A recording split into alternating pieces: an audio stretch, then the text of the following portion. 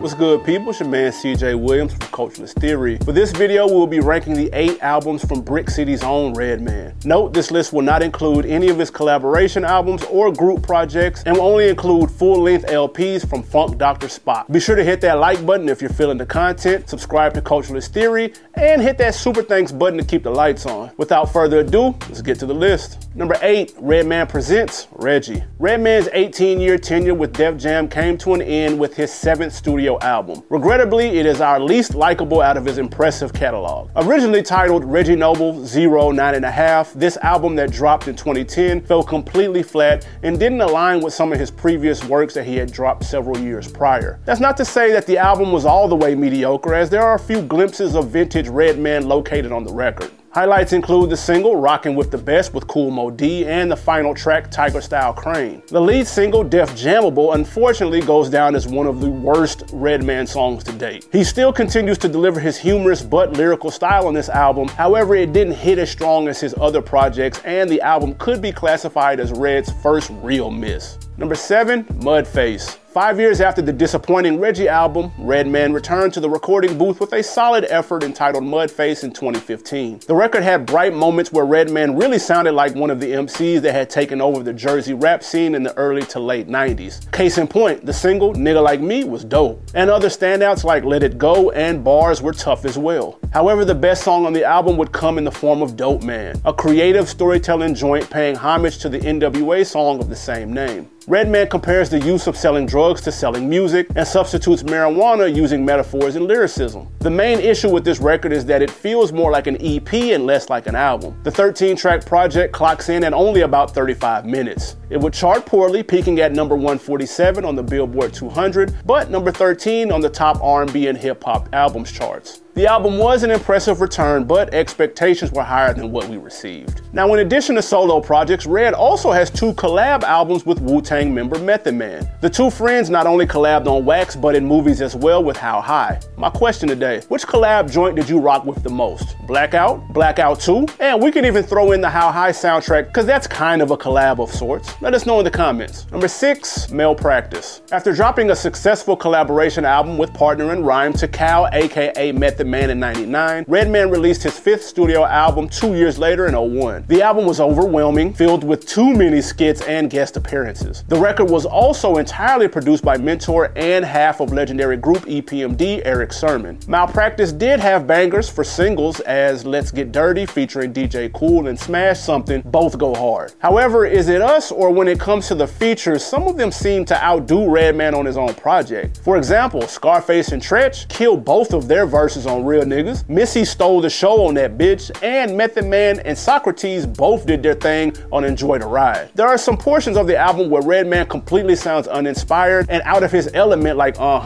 Dogs 2 with DMX, and his 5th installment in the famous Superman Lover series. Despite this, the album would do well on Billboard, peaking at number 4 and selling 148,000 copies its first week. This album was alright, just not Redman at his best. Number 5, Red Gone Wild, the album. Dropping nearly 6 years after Malpractice, this album was a mixed bag. A little of this, a little of that. There's some Dirty South influences present, and Redman even features West Coast legend Snoop Dogg and the late chorus king Nate Dogg on Mary Jane. The album was the first to receive less involvement from Eric Sermon, as he only produced 3 out of the 23 records, and featured once on Walk In Gutter with fellow Def Squad member Keith Murray. The first and only single, Put It Down, produced by Timbaland, is a banger that could be blasted out of your car stereos any day of the week. Redman doesn't seem to lose grip on his style as he continues with his witty punchlines and humorous flow. The 6th installment in the Superman Lover series is easily a step up from the one before, and the album isn't littered with too many skits. Overall, if this album were given a final grade,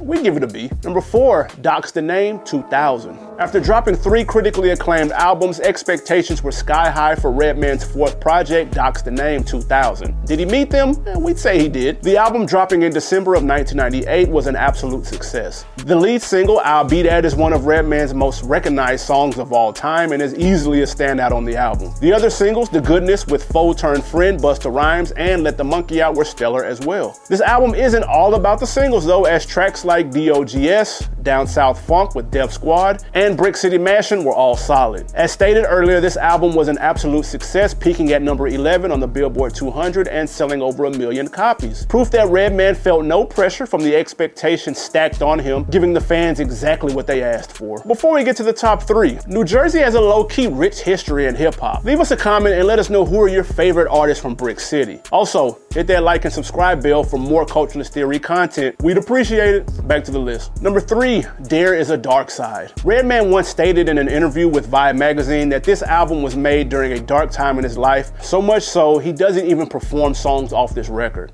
It's just that I never play that album. Like, even when I do shows, I don't do any songs off that album. Which is shocking because his album was extremely underrated. Dropping 2 years after his debut album, the 20-track effort is produced entirely by Redman himself, with production credit also given to longtime collaborators Rockwilder and, of course, Eric Sermon. The singles Rockefeller and Can't Wait were solid, but joints on the album that caught on include Journey Through the Dark Side, Neurotic, Green Island, Superman Lover 2, and We Run New York with Hurricane G. The cover art pays homage to the Parliament Funkadelics' 1973 album cover Maggot Brain. This makes sense as nearly every track contains a funk sample to complement the head-bobbing beats. Although it's not Redman's favorite album and may not be considered a classic, it still stands out as the sleeper catalog in this project. Number 2, What? The Album. The critically acclaimed debut album from the Brick City MC introduced fans to Reggie Noble, aka Redman. This is one of those albums that doesn't seem to carry any skippable songs, as every track on the album is enjoyable. The 3 singles, Blow Your Mind, Time for Some Action, and the standout Tonight's the Night were undoubtedly hits. There are other highlights on the album such as Rated R, Hardcore, How to Roll a Blunt, and the first installment of the Superman Lover series. The album was produced jointly by Eric Sermon and Redman himself, as there were hardly any features, and Red was able to drive the 21-track album into the right direction by himself. The critically acclaimed Gold album was included in the Hip Hop Bible's Source Magazine's 100 Best Albums list. All in all, this album is arguably considered Redman's best work, but it wasn't on the same caliber as the next album on this list. Number 1, Muddy Waters. Redman's third album, released in 1996, is undoubtedly his best work. Some of his strongest lyricism, metaphors, and punchlines appear on this record, and the production, mostly handled by Eric Sermon, is top-notch. Some of the singles on this album you might remember include Pick It Up and Whatever Man. Besides those songs, the album is littered with heat. Tracks like Rock the Spot, On Fire, Smoke Buddha, and The Ill Out, a posse cut featuring Def Squad, are fire. Also, his third installment in the Superman Lover series is arguably the best one. The album could literally be played from start to finish. Hell, even the skits are worth listening to. Muddy Waters might not have gone platinum like the album that succeeded it. Redman is his most polished and inspired here. Muddy Waters is a certified classic and one that helped put this Jersey MC on the rap map. That's it for our ranking today. Let us know, did we get it right, and who we should rank next. Make sure you hit that like button and subscribe so you don't miss a list. I'm your man CJ Williams. I'll see you the next time. I'm out.